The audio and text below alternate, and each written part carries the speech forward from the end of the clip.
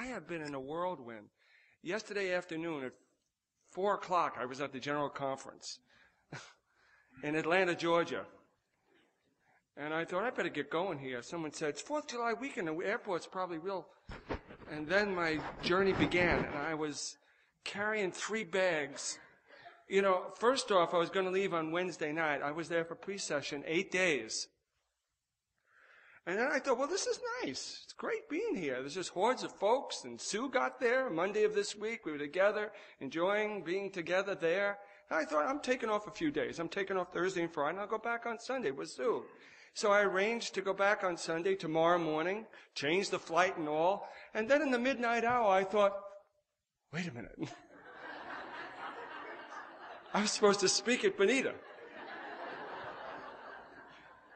And I was telling Richard Lewis, I was tempted to call him last minute.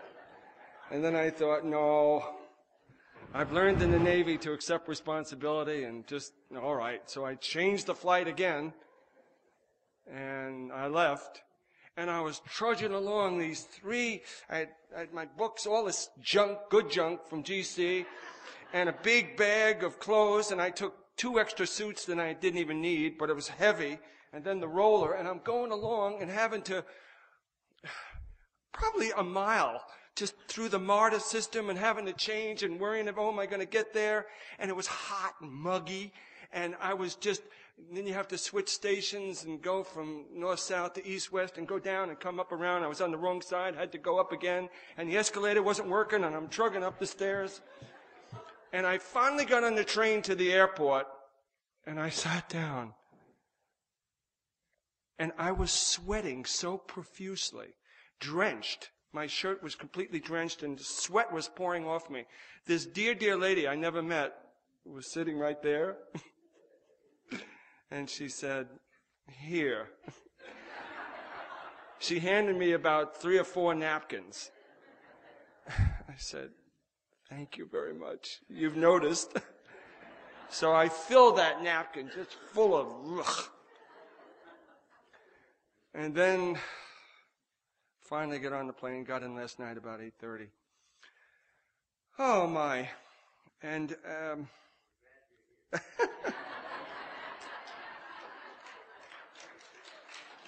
yeah, I'm glad I'm here too. It was so chaotic leaving that dome yesterday afternoon.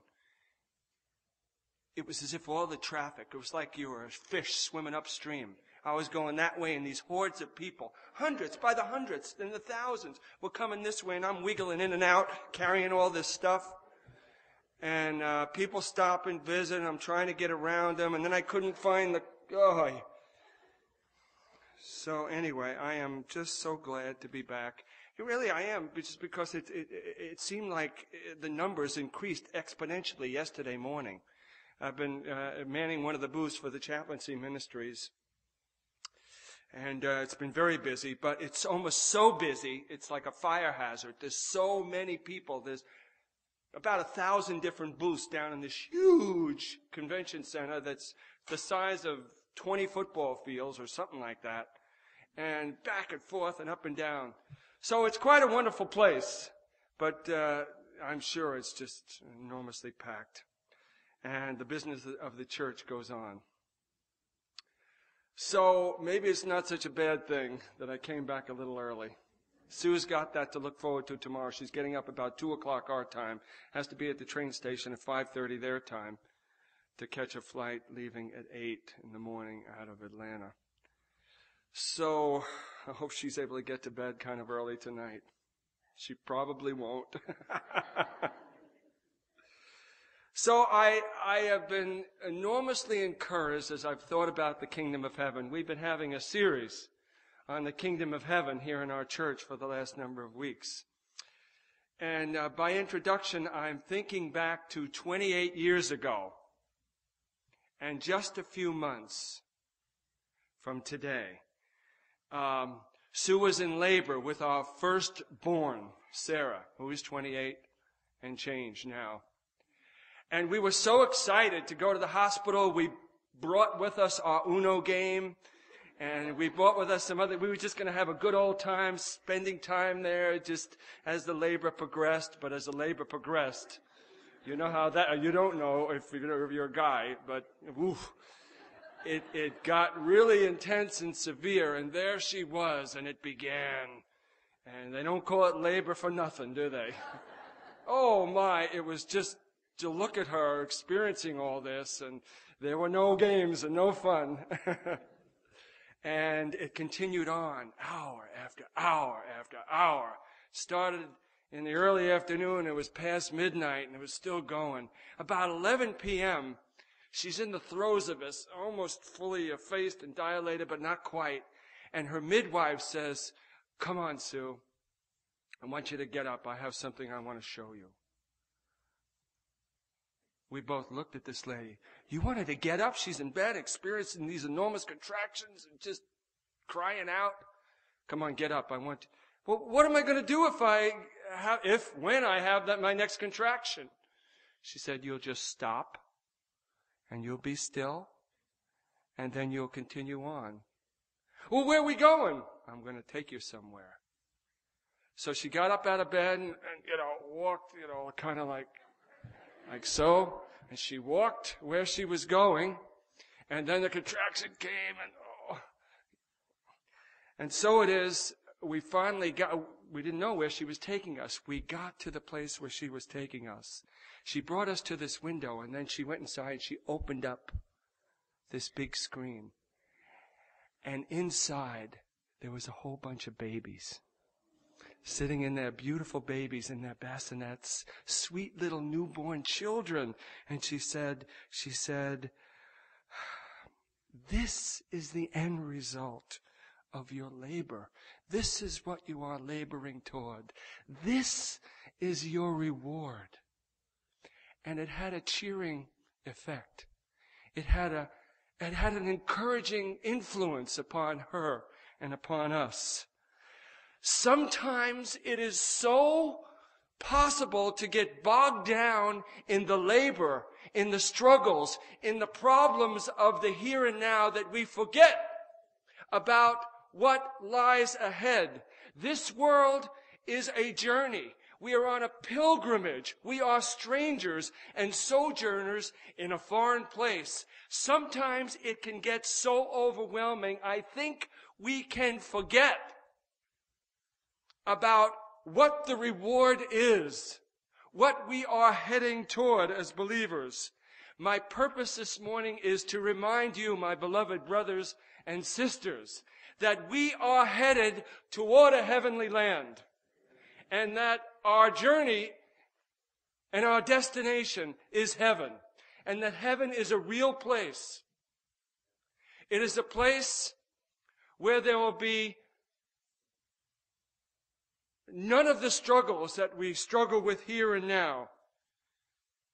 And I must concede that human language is inadequate to describe it. No finite mind can comprehend the wonders of the kingdom. You remember that text in Corinthians where it says, "Eye has not seen, ear has not heard, neither has it entered into the heart of man, the things that God has prepared for those that love him." It is impossible for us to comprehend just what the experience of the heavenly land will be like.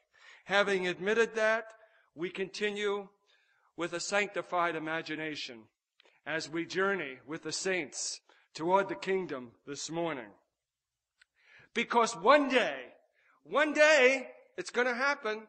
The Lord is going to announce from his heaven that today is the day. Now is the time. Today is the day only my Father has known from the beginning of creation. Gabriel, I've got a task for you. I want you to go and wing about the universe and gather all of heaven's company together and tell them the good news. Today is the day we are headed toward planet Earth. Today is the day that only my Father has known since the creation of the world. Gather all of heaven's company together. Let's meet in the great amphitheater in about 30 minutes. And the last instructions are given. And the company of heaven, led by the Lord Christ, journeys off from that great amphitheater toward planet Earth after all the angels receive their final instructions about where they're to go and what they're to do. Meanwhile, back on planet Earth, God's people are going through a difficult time. It's called a time of trouble such as never was, since there was a nation, and who shall be able to stand in the great day of the Lord God Almighty? Some of us think it's kind of hard now, and it is kind of hard now. And I don't look forward to things getting more difficult, certainly. But we are told a time of trouble is coming. And these are like birth pangs, if you please. As the birth pains get nearer and nearer together, it is an indicator that the birth will soon happen. And as the troubles get worse and worse on many fronts, socially, economically, financially, governmentally, as all these troubles get worse and worse, these are like birth pangs, along with natural disasters and all the rest. And Gabriel, don't forget to pick up your trumpet on the way back with all the angels. And then when they reach into our atmosphere, so it is written, the trumpet of the Lord shall sound, and the dead in Christ will rise first. Then we, which are alive,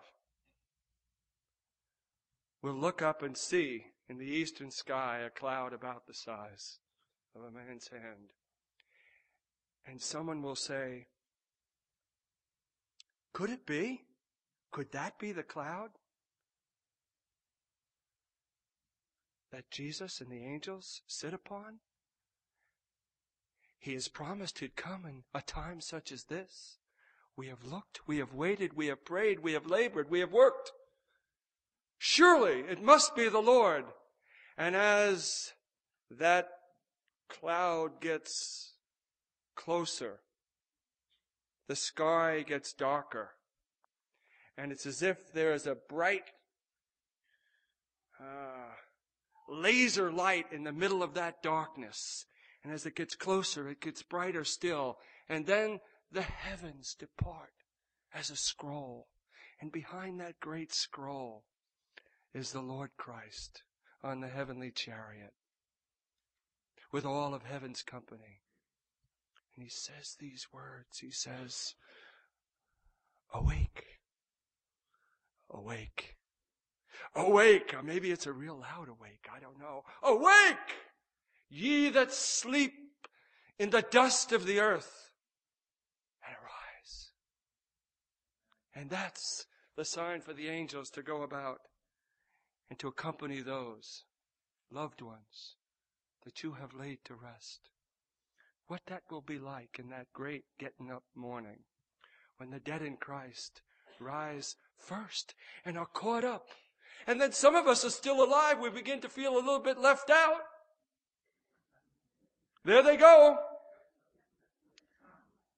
Then we which are alive shall be caught up together with them to be in the air with the Lord.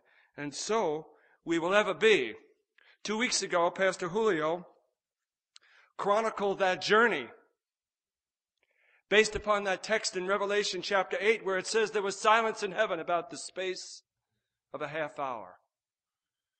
As they do the calculations, these theologians, the year-day principle, a half hour is about a week's time, as we journey through the galaxies and through the supernovas, as the family of the redeemed from all ages are on that cloud with the Savior and with all the angels.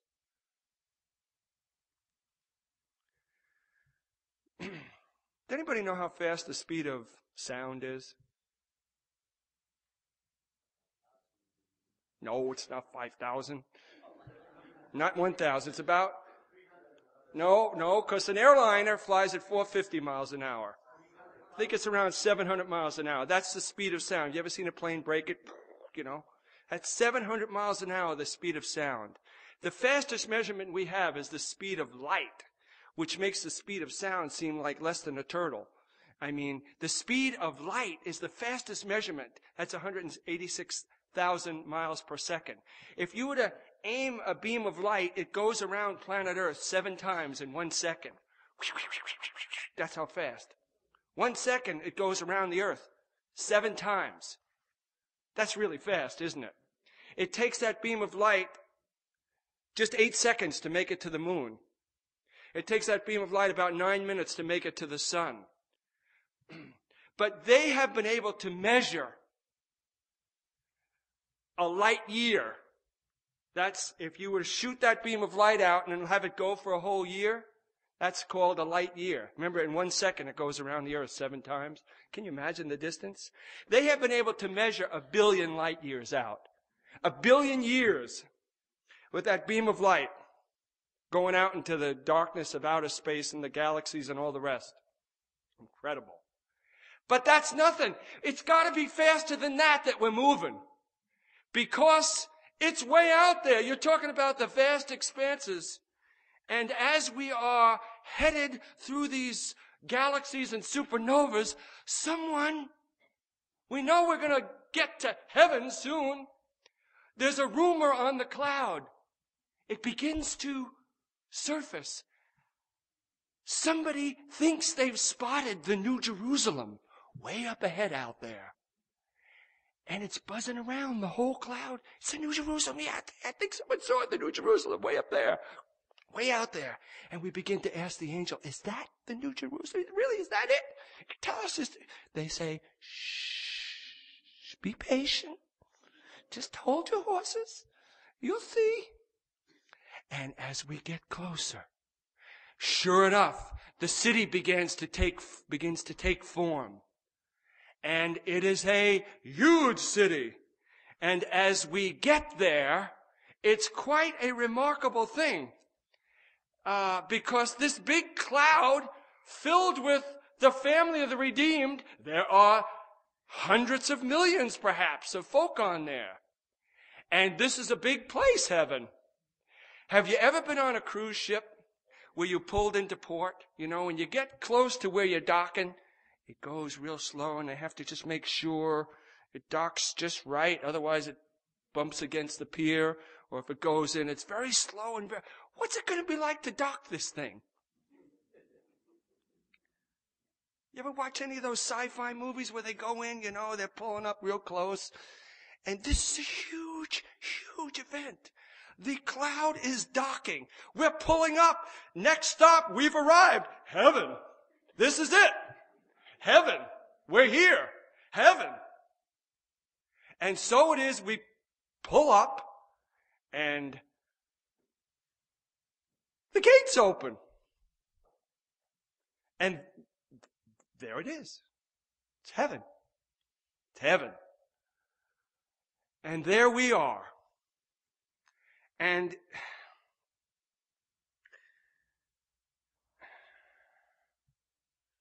as we prepare to disembark the cloud and come aboard the kingdom, it's as if God's saints are filled with an enormous sense of unworthiness. You know, there's protocols for everything. When you go on board a Navy ship, you can't just walk on board. You have to walk up the brow, you turn toward the ensign back aft, and you salute the ensign, and then you come to the officer of the deck, you show your ID card, and you say, request permission to come aboard. Well, surely there's some kind of protocol we're going to follow. I mean, we're stepping off the cloud and onto heaven itself. What's the protocol? Someone's wondering. What do we do? No one knows what to do. There we are. We want to go, but everybody's a little hesitant, feeling an enormous sense of unworthiness. When from out behind steps the captain of our salvation. He goes to the front of the cloud, steps onto the shores of heaven itself, and with outstretched hands, he says, come, ye blessed of my Father, and inherit the kingdom prepared for you from the foundation of the world. And there is a sense of overwhelm, even though I acknowledge that I am unworthy, even though I am filled with a sense of my shortcomings and my failures and my disobedience, and that I am not what I should have been, as I look to the captain and as you look to the captain of your salvation and see his hands extended, and you see the wounds in his hands and on his head and in his feet and on his side. You see that your darkest chapters, your most grievous sins are covered and they are buried in the wounds of the one who loved you and gave himself for you and for me. And then we step off the cloud onto heaven. And when you do that, the first one to greet is the Savior. And he will say, "Hi, Jody. Hi, Jane. Welcome to the kingdom of heaven. Hi, Mark. Welcome to heaven. I've got a nice place prepared for you right here." One by one we pass through. He will greet you. He will greet me by name. You know, you'll never need an introduction to Jesus.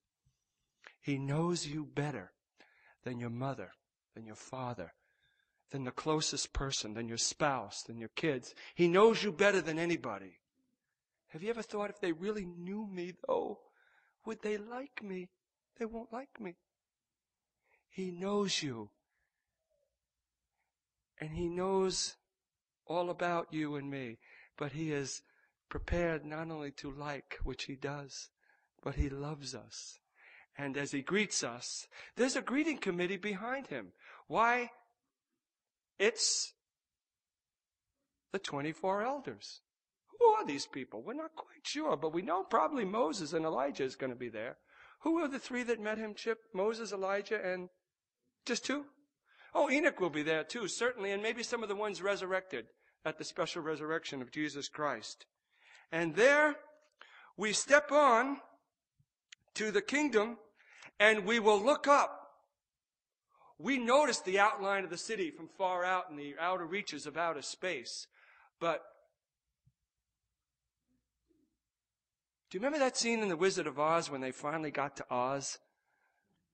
You know, the Scarecrow and the Cowardly Lion and the Tin Man and Dorothy, and they were knocking on the door, and the guy said, "Go away, the wizard will not see you." And they were just so, and then the guy had pity, and he opened up the door, and they went inside, and they were filled with wonder. Well, that's nothing compared to the reality of the kingdom. Because this is the celestial city. Tess, I really like your drawing, by the way, but it's a paltry attempt, really. And any attempt to depict the kingdom, it's a celestial city. I don't know if it's 450 miles this way. Well, it's a perfectly square city. 450 miles this way, 450 miles that way, 450 and 400. It's 1,500 miles square, I think. Theologians sometimes think, well, is it 1,500 by 1,500 by 15 by 15 or 450 by 2? But it's big. It's about the size of California, just the city. Just the city. And it is as high as it is long. And it even says how wide the walls are. 200 and, I wrote this down, 200 and something feet long, 280 feet long. It's about from home plate to left center field, that wide, the walls. And as we go through the gates, there's oohing and aahing. It's a big place.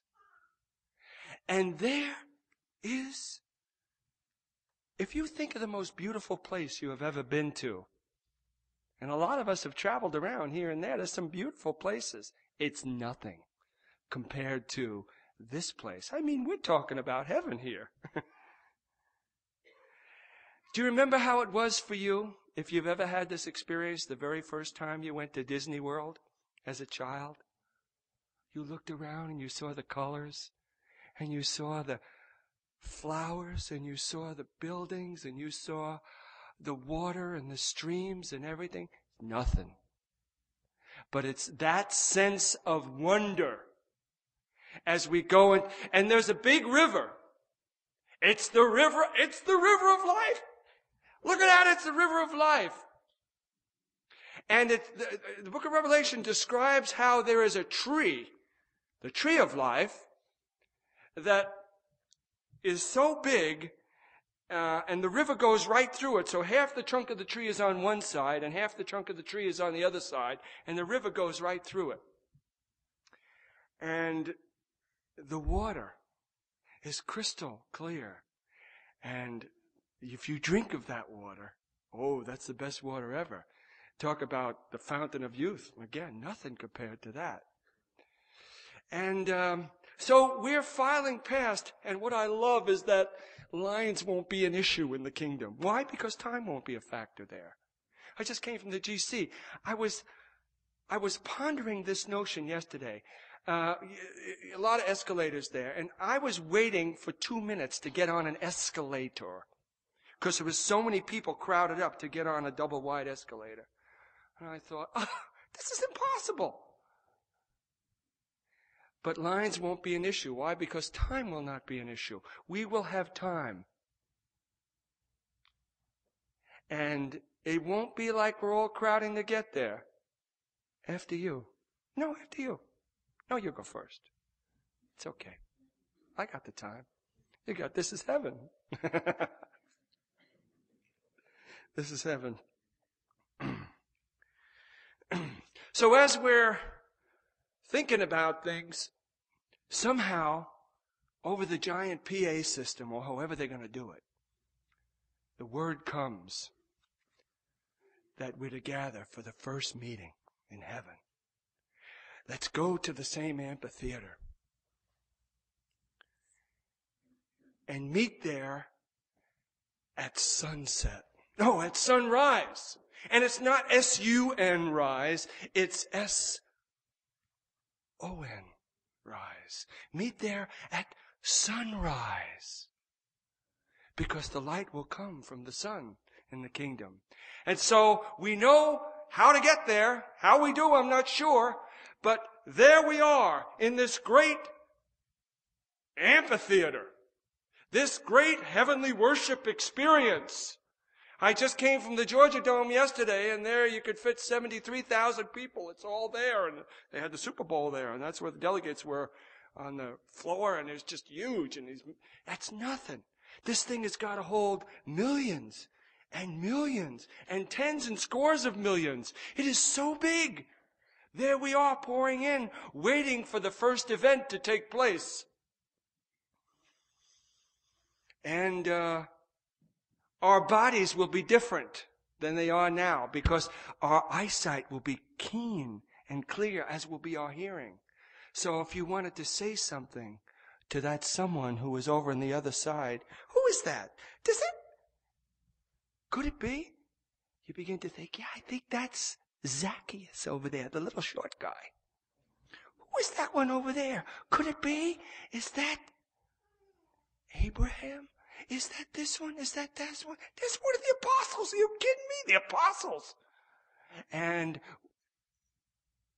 we might be able to read each other's lips. Why not?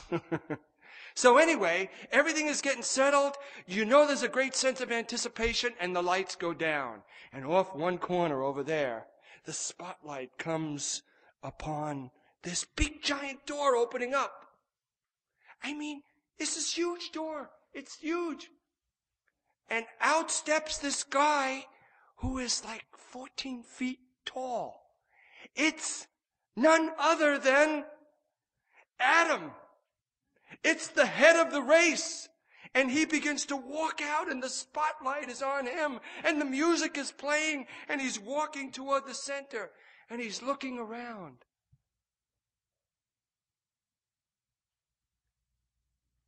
You know how proud you feel about your kids, if you've got kids or grandkids?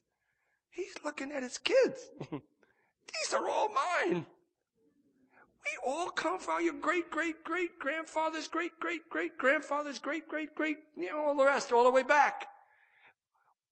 These are his progeny. We, the saints of the Most High. And as he's looking around, way off from the other side, the other door begins to open. And the spotlight switches. And out steps the second Adam, who begins to walk toward the center. The two Adams, the head of the human race, because of his actions, the human race was lost. Because of his undoing in the Garden of Eden, is about to meet the second Adam. Because of what he did, the human race is redeemed. The two Adams are about to meet in the beginning, that is in the middle of the stadium. And as Adam the first meets Adam the second, he takes his crown off and lays it at the feet. And that's our sign to do the same. And the heavenly anthem sings a wonderful chorus. Hallelujah. Hallelujah. Worthy, worthy, worthy is the Lamb that was slain from the foundation of the world to receive honor and power and glory, wisdom, now and forevermore.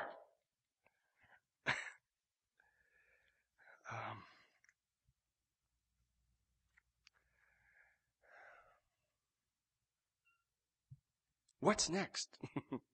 Doesn't matter. What's next? It's just the beginning. We are told that there will be work for us to do. Do you love your work or do you hate your work? Most of us say, I got to go to work. I got work tomorrow. Well, let me tell you something. You're going to love your work in the kingdom and you're going to have it. It'll be a good kind of work. The book of Isaiah indicates that we'll build houses and inhabit them. You know, so often we're doing something for somebody else who's got a lot more money than we have.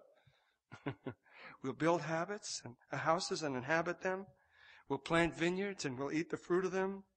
And it says, my chosen will enjoy the work of their hands. And in this place, the wolf and the lamb will dwell together. I'm going to read in closing the last page of the book of the Great Controversy, which describes that scene.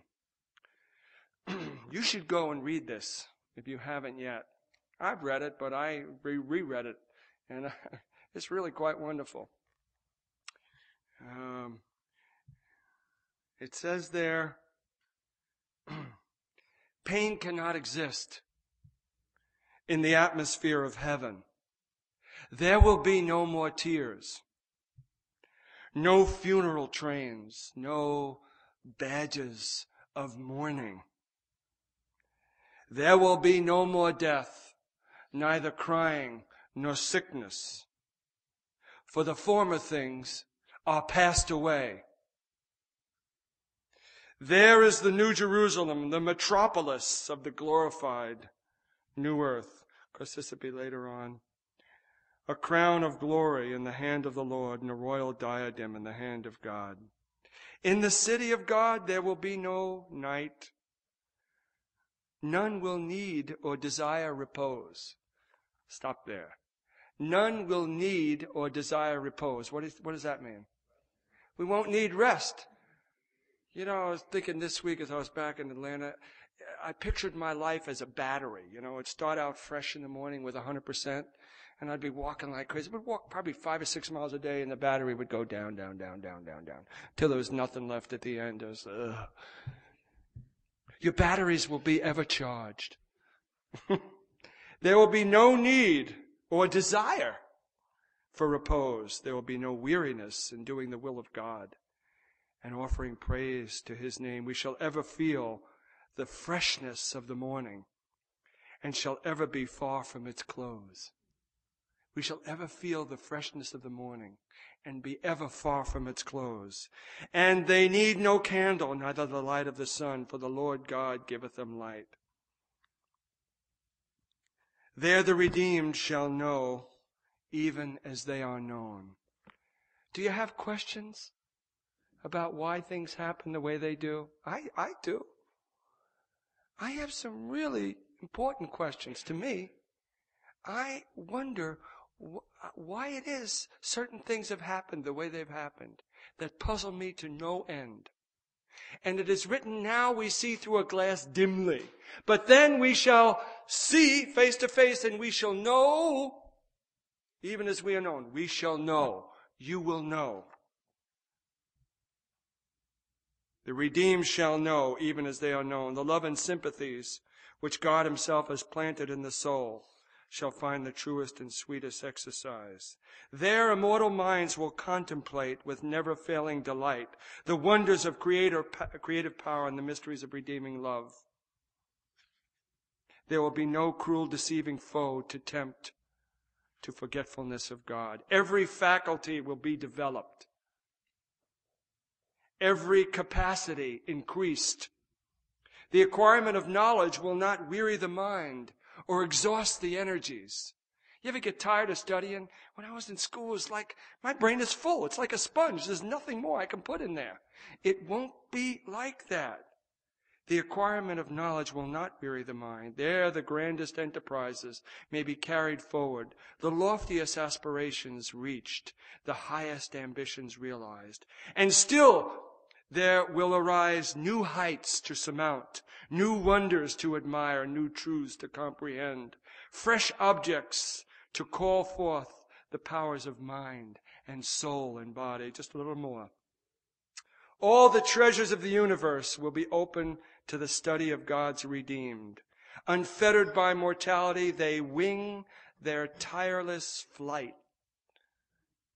to worlds afar, worlds that thrilled with sorrow at the spectacle of human woe.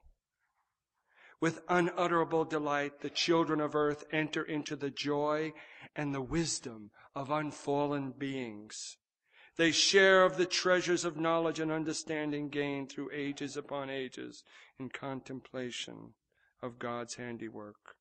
With undimmed vision, they gaze upon the glory of the creation. As the years of eternity roll on, the years of eternity as they roll will bring richer and still more glorious revelations of God and of his Christ. As knowledge is progressive, so will love, reverence, and happiness increase. The more men learn of God, the greater will be their admiration of his character. Wow.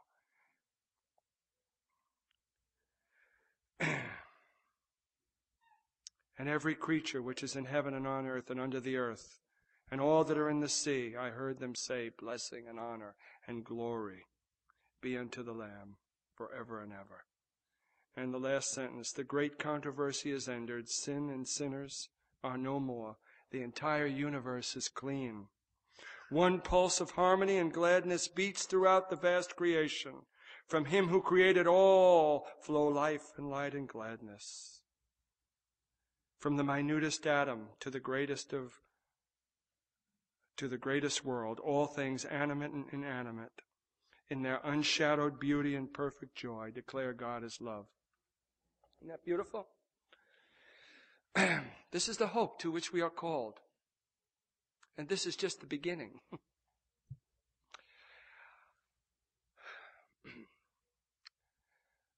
And the invitation comes to whosoever will. I'm going to close with a prayer. And I'm going to invite you in the midst of that prayer, if you have not made a commitment, to accept the one who has made a place for you there in that place.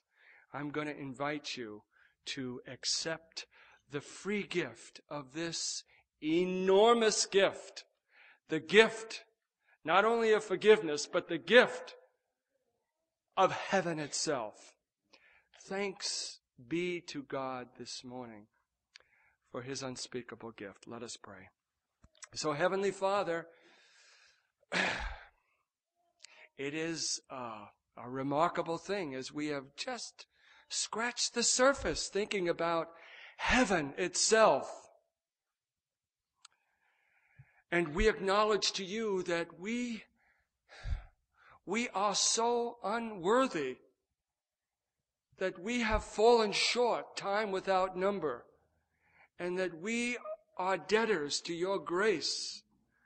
We look away from ourselves to the Lord Christ, who loved us and who gave himself for us, and who desires for us to give ourselves in belief to him in order that we might have the hope of life and of heaven and of forgiveness and acceptance before the throne of grace. And so in the quietness of this moment, we search our own hearts and our lives. And as we are in this moment of meditation, I extend an invitation in the name of the Lord Christ. If you have not embraced and accepted the gift offered to you from him who loved you and gave himself for you, if it is your intention for the first time to accept this gift, would you indicate to the Lord at this very moment by raising your hand and saying, Lord Christ, I accept this gift. God's peace be upon you. Heavenly Father, we who are here want to recommit ourselves to the journey some of us have committed ourselves to some many years ago, and say, yes, Lord Christ, we embrace you as ours today, and we accept you anew, and thank you for loving us this day. Hear our prayer and accept this our worship, even now, as we offer this prayer in the name of the Lord Christ. Amen.